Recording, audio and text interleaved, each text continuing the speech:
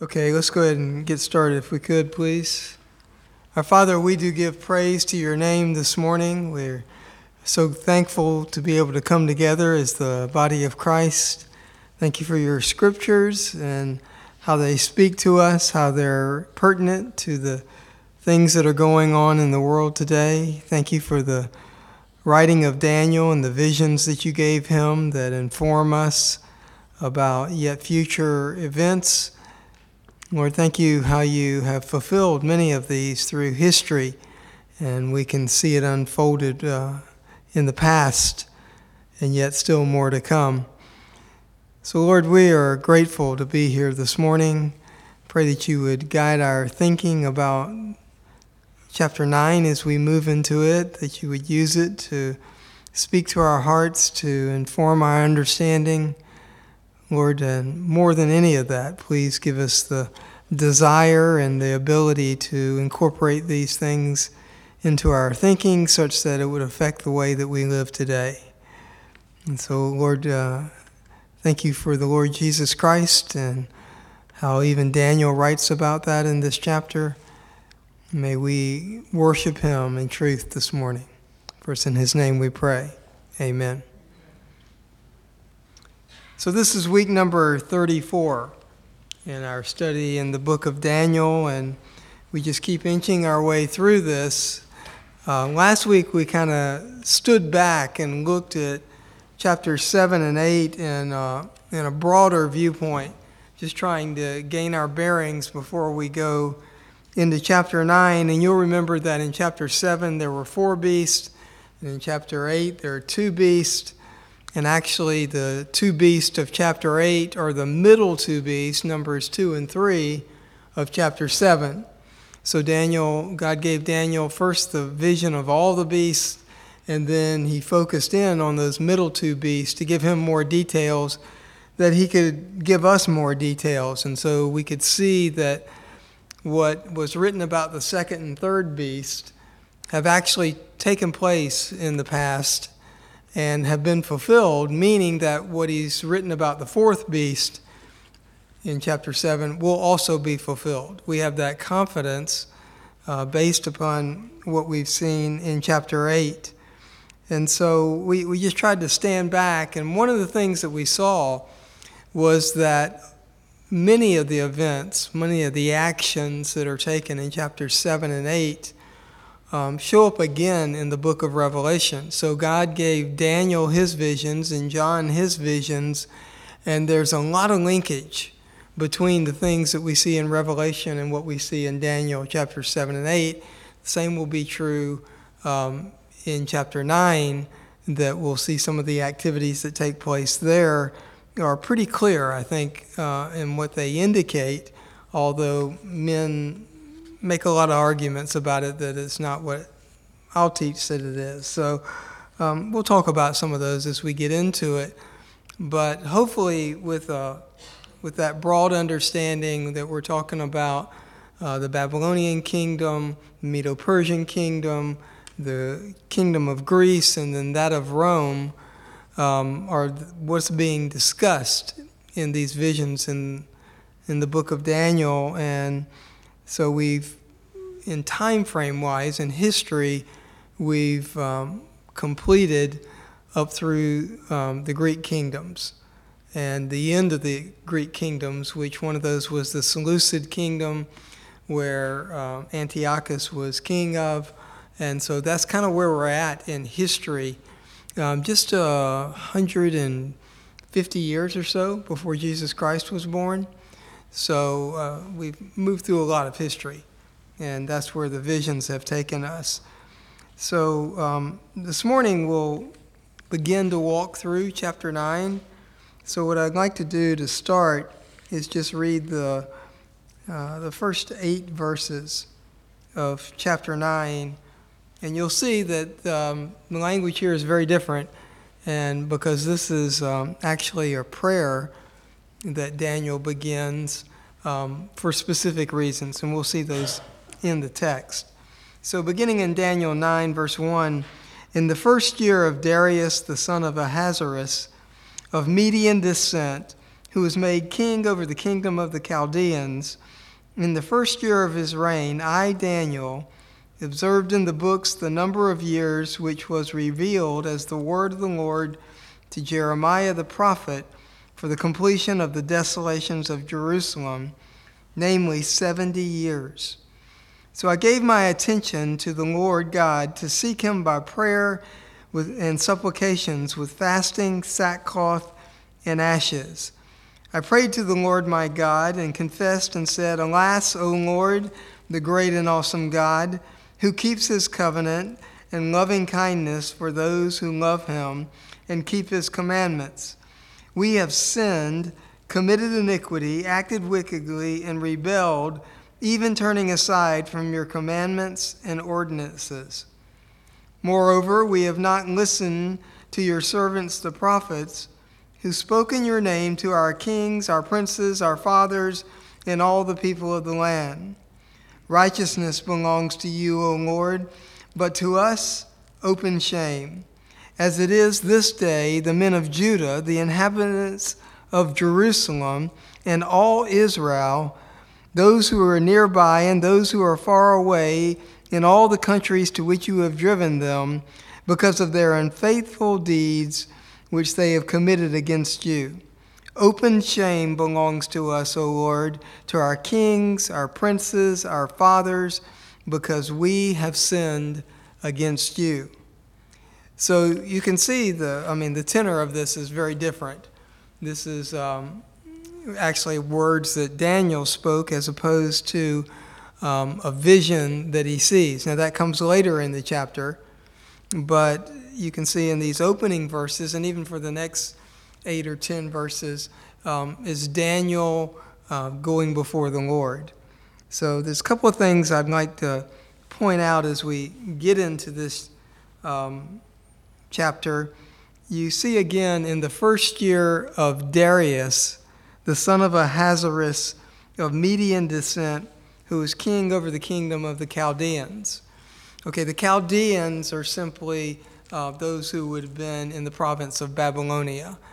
Chaldea was actually a small tribal sect that was in the southern part of Babylon, but that's what they all used as their name. That was the language they spoke. So they're all the Chaldeans. That's simply the kingdom of Babylon. And the city of Babylon. And again, we see this name Darius. You remember back at the end of chapter 5, we were introduced to this character Darius. I want to turn back there just for a second. And the very last verse, I believe it is, yeah. So this is when Belshazzar is king of Babylon, and we have the handwriting on the wall. And then that very night, Belshazzar is killed. And then verse 31 of chapter 5, so Darius the Mede received the kingdom at about the age of 62. And we talked about this in great detail, actually. Most translators and Bible scholars today believe that Darius the Mede was indeed Cyrus the Great himself. And that's what they teach, and they have their arguments for that out of the ancient documents. But as you know, that's not the tack that I take. I believe that this Darius the Mede was Cyaxares II out of the kingdom of Media. And this verse is really what convinces me that that is true. Because notice there's a couple of things given about Darius in this verse.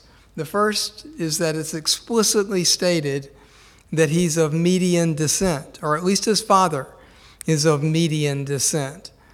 And his father's name is Ahasuerus. Now we know who Cyrus's father was, and his name was not Ahasuerus.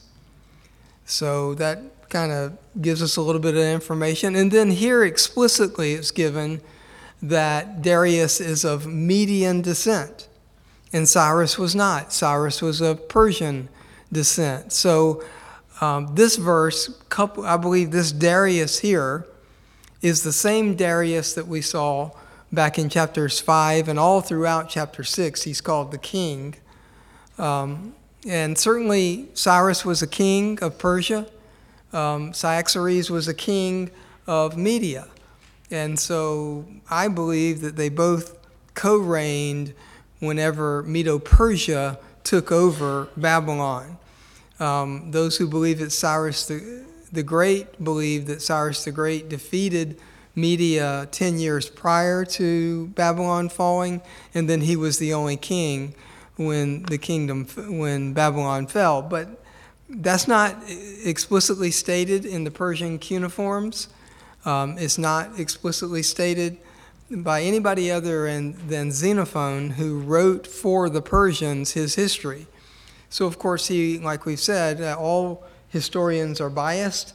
He'd have been biased towards the Persians.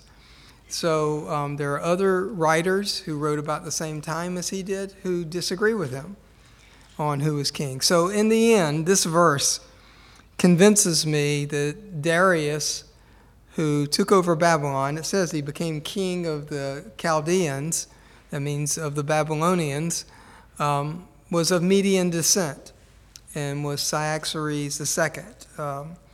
We won't know till we get to the other side, and then we will know clearly. But you have to choose which way you're going to go. And so that's what I believe. I believe this Darius is the same Darius we saw back in chapter 5, and we said so whenever we were going through that we'll see him later. And so that's what convinces me of this. Belshazzar was the last king of Babylon from 550 to 539 BC.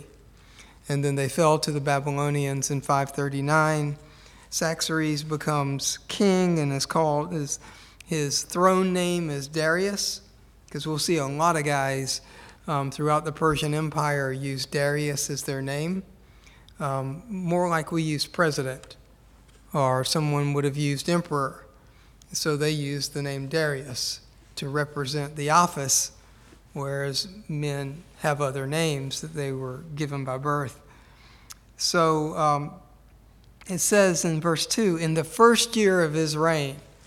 So the date, like Daniel did back in chapter 7 and in chapter 8, where he gave us time stamps. Chapter 7 was the first year of the reign of Belshazzar. Chapter 8 was the third year of the reign of Belshazzar. And now here, 9 is the first year after Belshazzar is killed. And Darius becomes king. So the year is 539 to 538 BC. Okay, because that becomes important when we start naming how many years are given here. But with a lot of confidence, we can say it's 538 BC when Daniel has this, when he goes to the Lord in prayer, and then his prayer is answered, and ultimately he's given another description of what will happen in the future. And so we'll see all that as this is unfolded.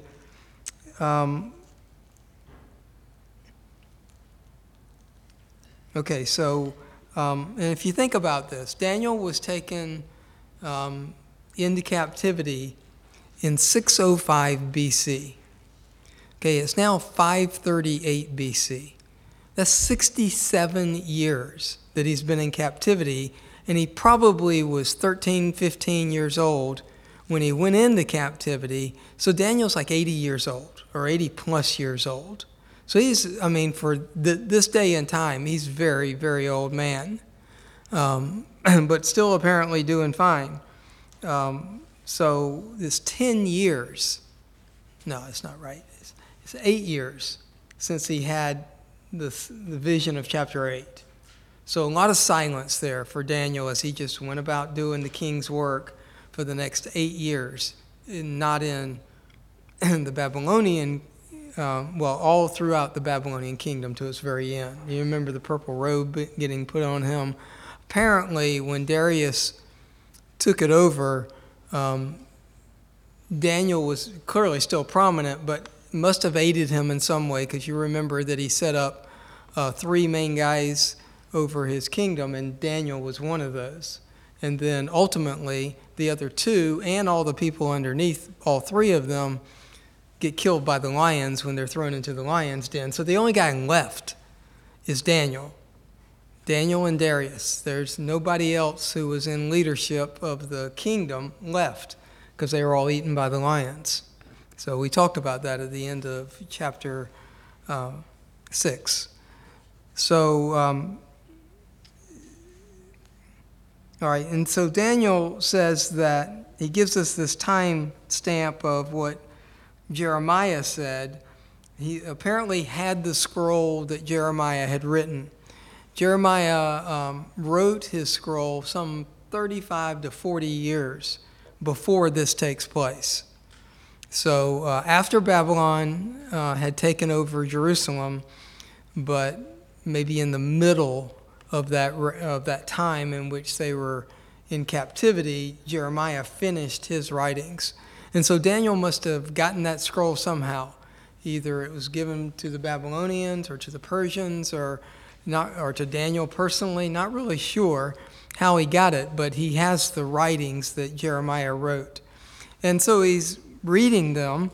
You notice he calls them the books of the number of the years which Jeremiah the prophet had revealed for the completion of the desolations of Jerusalem. And I took some time, and I'm trying to work my way through the book of Jeremiah, trying to take some notes as I go.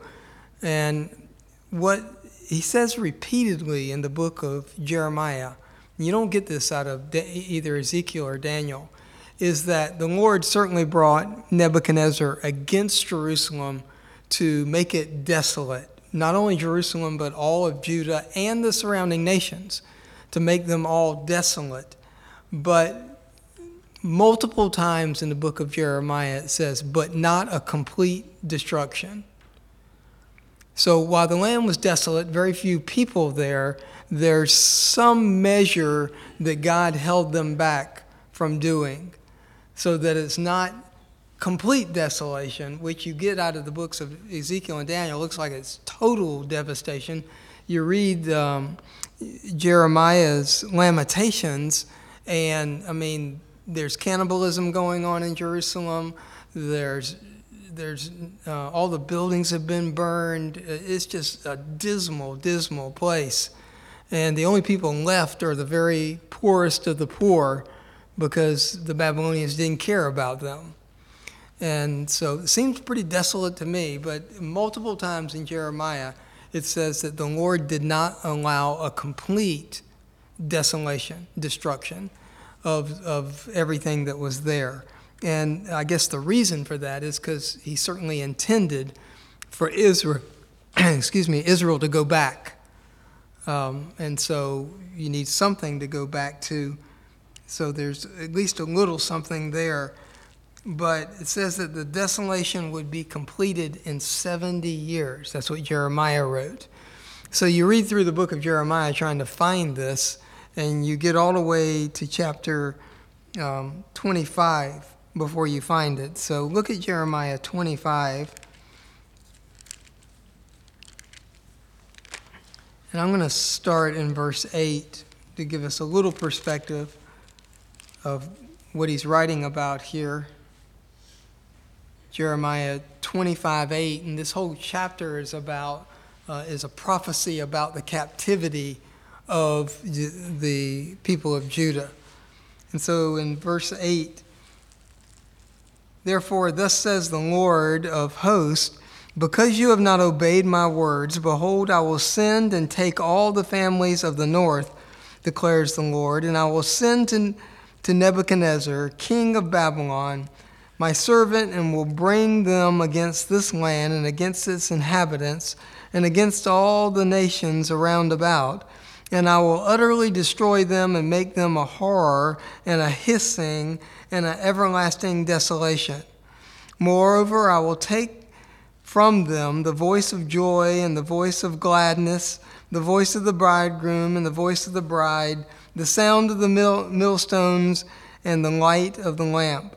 This whole land will be desolation and a horror, and these nations will serve the king of Babylon 70 years.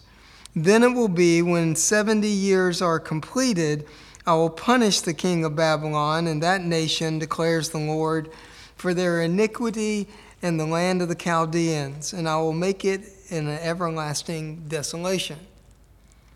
Okay, so God's just about destroying everybody, right? And you notice, very clearly, he says that Nebuchadnezzar is his servant in this. He says, my servant Nebuchadnezzar. So it's very clear that God was orchestrating the destruction of Judah and Jerusalem and the captivity of the people, that they were taken far away according to his will, and that they will return, or at least the Babylonians will have them in captivity for only 70 years. Okay, so you start doing a few calculations here. When does that 70 years begin? Well, Daniel was taken captive in the first deportation of the Jews in 605 BC. So 70 years from then would be 535 BC. Or if you take it from the destruction of Jerusalem, which was in 586 BC, then it would be 516 BC, when 70 years would be completed. So the year is 538 BC, when Daniel is starting this prayer. So we're not to the 70 years yet, but they're in view. It's coming up. It could be as little as 3 years until 70 years is done, because Daniel has been in captivity for 67 years. So maybe that's when the counting starts. Don't find many people who write about that. It's just 70 years. That's how long they're going to be in captivity. Well, when did that start? And so I started in 605 BC, well before the destruction of Jerusalem. So that didn't come for another 19 years. And it took them, by the way, when they sieged Jerusalem, it took 1.5 years to get over the walls. You build up stuff. You cut down trees and you build up a ramp and you put dirt on it. And ultimately, that's what it means to siege someone, is that you go over the wall instead of through the walls. And you do that by building a ramp to give you passage. And so it took 18 months. It took a long time for them to get over the walls in Jerusalem. So you can imagine the people in Jerusalem for 18 months living off of whatever was in the city when the siege started. So pretty desolate. A lot of people dying simply by starvation. Anyway, I digress. 70 years and it would be completed. So when Daniel starts this prayer, it's not that the 70 years have been completed, but they're probably about to be completed. Maybe in 2 to 3 years it's going to be done. So Daniel begins to pray to the Lord. You see that in verse 3 back in Daniel chapter 9, that he realizes that the 70 years is about up. So maybe he had never read that in the book of Jeremiah before, because he never had this response before. So as he's reading through all that Jeremiah wrote, he comes across this section that says it's only going to last 70 years. And he then turns to the Lord in prayer in a very, very humble way. You can see it says, I turn my attention to the Lord God to seek him by prayer and supplications with fasting, sackcloth, and ashes. So those are the 3 things that represent Daniel's humility before the Lord. Fasting so that he can concentrate just on prayer. Sackcloth, which is not comfortable. So you're not going to fall asleep when you're wearing itchy sackcloth.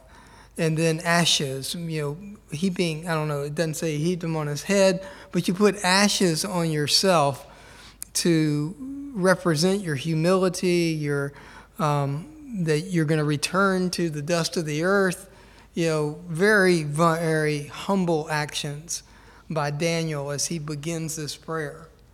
And then some of the things that he says in this prayer are just astonishing.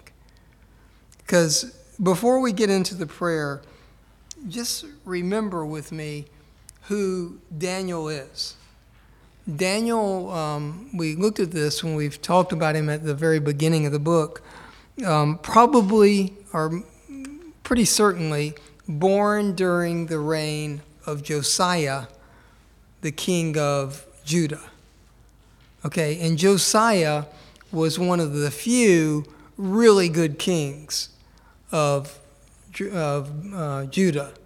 Turned to the Lord in great ways. During his reign, they discovered the book that had all the ordinances that are supposed to be done by the Jews. And how do you do the Passover? And how do you do all the festivals?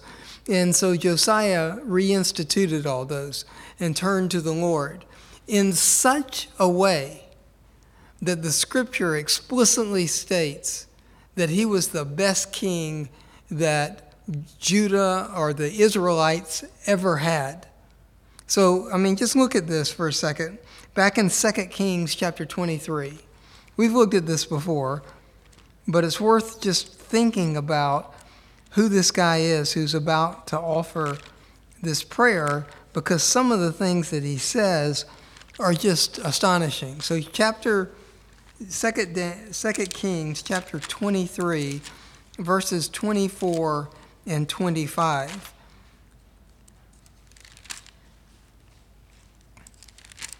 Ultimately, Josiah is killed by the king of Egypt. King of Egypt comes and says, "Come out to meet me. I bring greetings." And so Josiah goes out to meet him and winds up getting killed by that guy. So he was very deceptive in calling Jeremiah to himself. But that's in 2 Chronicles, not in 2 Kings. 2 Kings talks about the good things that he did. So 2 Kings 23, verses 24 and 25. "Moreover, Josiah removed the mediums and the spiritists and the teraphim and the idols and all the abominations that were seen in the land of Judah and in Jerusalem, that he might confirm the words of the law which were written in the book that Hilkiah the priest found in the house of the Lord.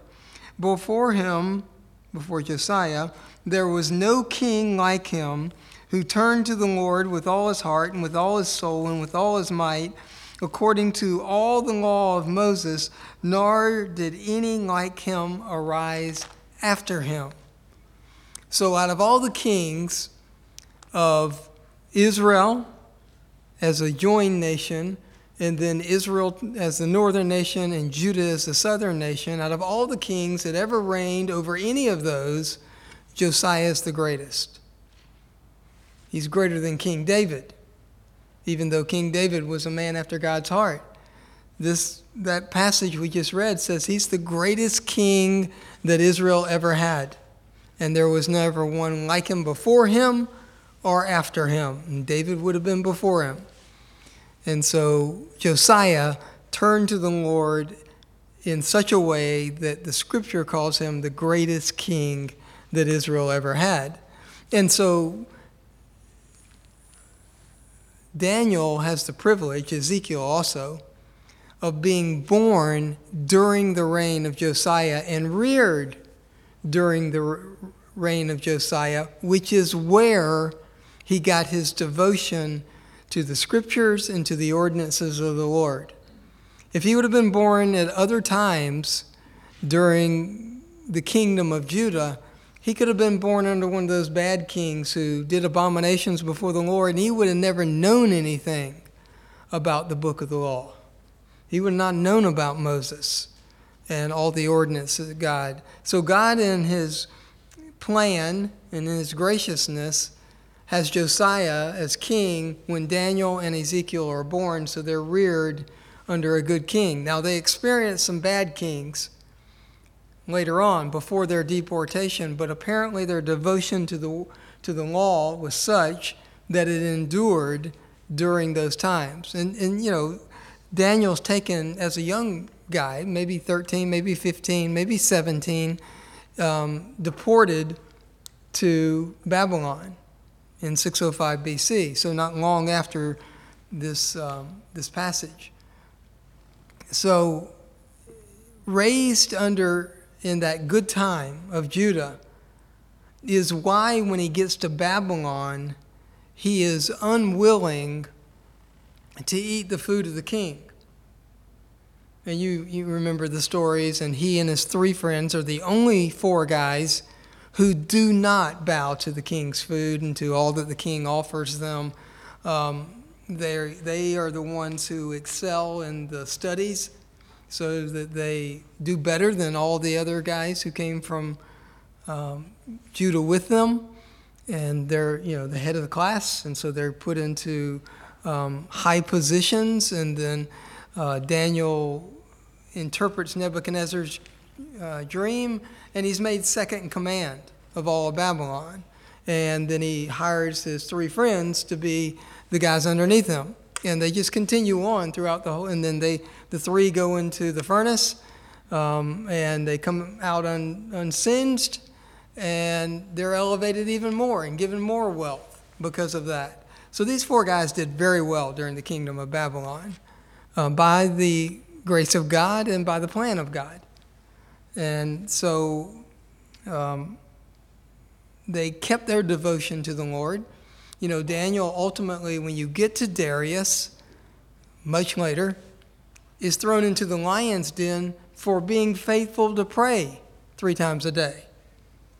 So his whole life is just this legacy of faithfulness and righteousness all the way through, willing to go into the lion's den. I mean, what's he going to do? The king's going to throw him there, and God graciously shuts the mouths of the lions, and he's unharmed because he's been faithful, and God still wanted him to have some visions and give him more information so that we could read it today.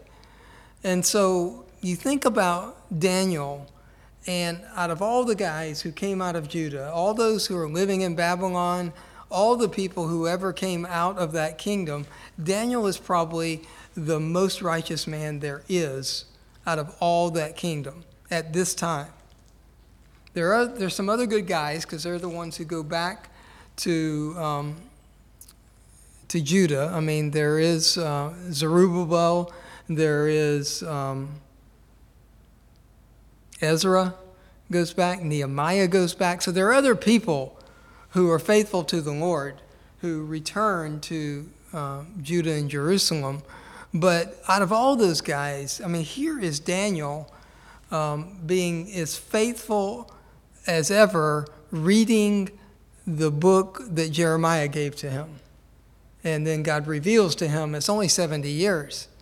Now, people would have heard Jeremiah say that, but probably went over their heads like everything else that Jeremiah warned them about. But here Daniel discovers this nugget written in the book of Jeremiah, and he turns to the Lord humbly in prayer.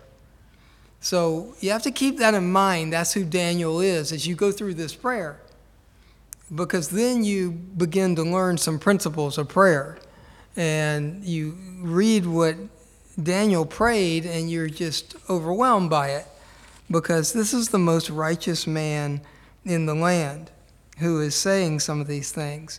So we'll just go through verse 4 maybe here, just to get into the prayer. He said, I prayed to the Lord my God and confessed and said, Alas, O Lord, the great and awesome God, who keeps his covenant and loving kindness for those who love him and keep his commandments. So he starts out by adoration and praise and of God, which is always the right way to start your prayers, because it orients your thinking and your perspective.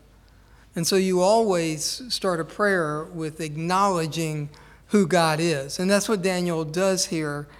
He acknowledges who God is. Now, interestingly, he says, God who keeps his covenant and loving kindness for those who love him and keep his commandments. What does that sound like? In the New Testament, what does that sound like? Verse out of Romans? Yeah, 8:28, God causes all things to work together for good for those who what? Love God, right? So the same thing being said here. It's not about sacrifices. It's not about bringing the right offerings, the right incense. Any of that is not what God ever desired. Right here, Daniel understands it, and he says,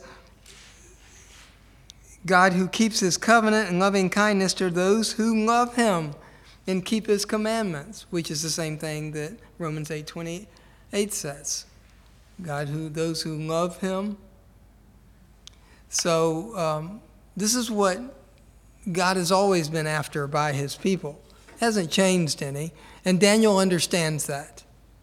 And so he acknowledges that God is faithful. God is full of goodness all the time, regardless of what happens and regardless of what he does. He is the very definition of righteousness and goodness. Even when he causes Jerusalem to be destroyed by the hand of Nebuchadnezzar, Daniel understands that God is still righteous in that judgment of Israel and is still will give loving kindness to those who love him, to those who are devoted to him. That's Daniel's perspective.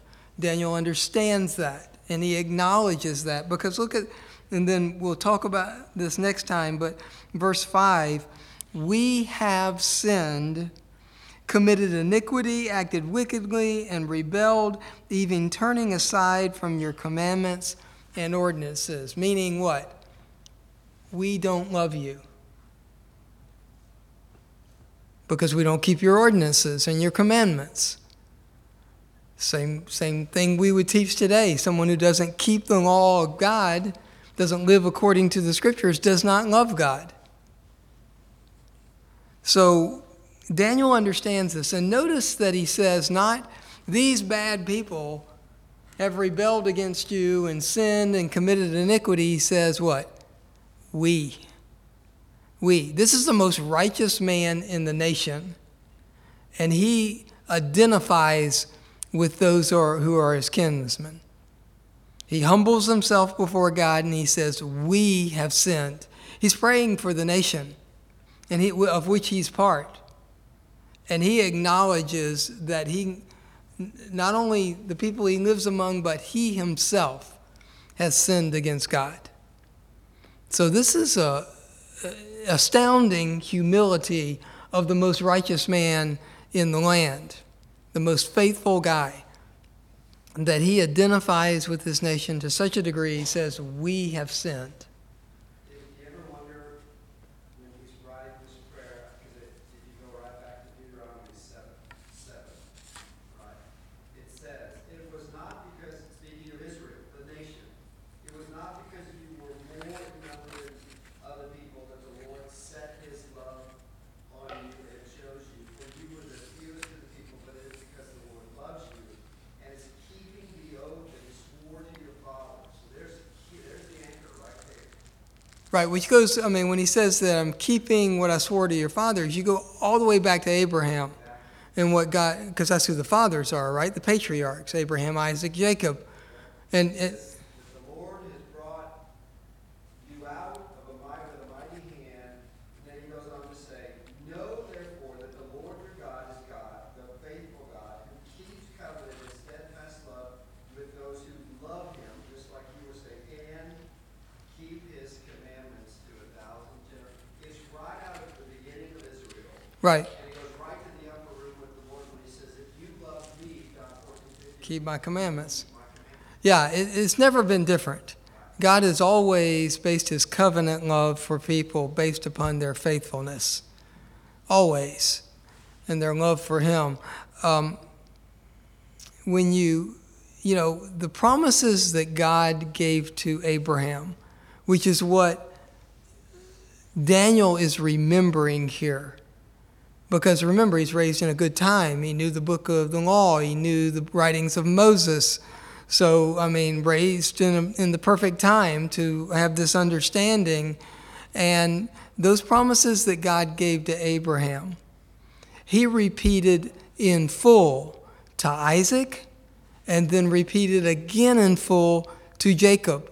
You can find them in the scriptures. They're nobody ever talks about them. They're kind of hidden. Everybody always talks about what he said to Abraham, but he repeated the same promises to Isaac and to Jacob.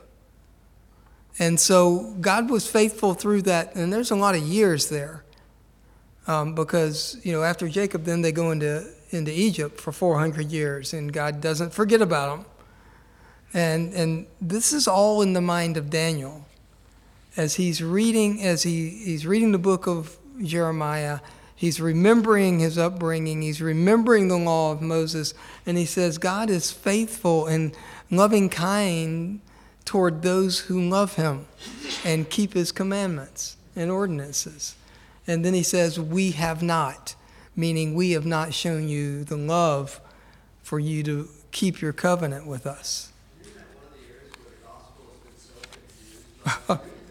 If you don't understand which side of the cross you're on, and you say, well, I got to keep the law, I'm never going to be saved.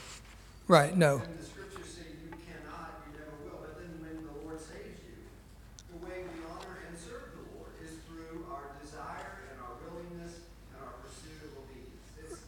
It just And blows the mind of so many people. well, and you know why that is true? You just have to think about it for a minute.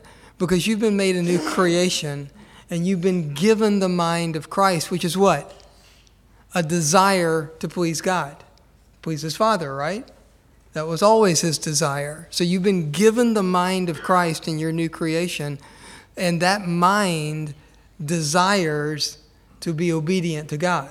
And the Spirit of God, who orchestrated all the circumstances so that they could all be captured in Scripture, in the commandments that he's given us, is in us. Right. So, it goes pretty deep, right? Becomes astounding when you think about what Daniel is saying here and the implications of what he says. So we'll stop, pick back up in this verse 4 next week, and if the Lord wills, we'll continue to walk through this prayer. I told you we would spend a couple weeks at least in this prayer of Daniel, because there's a lot that he says in here that informs us how to pray today. Thanks for your time.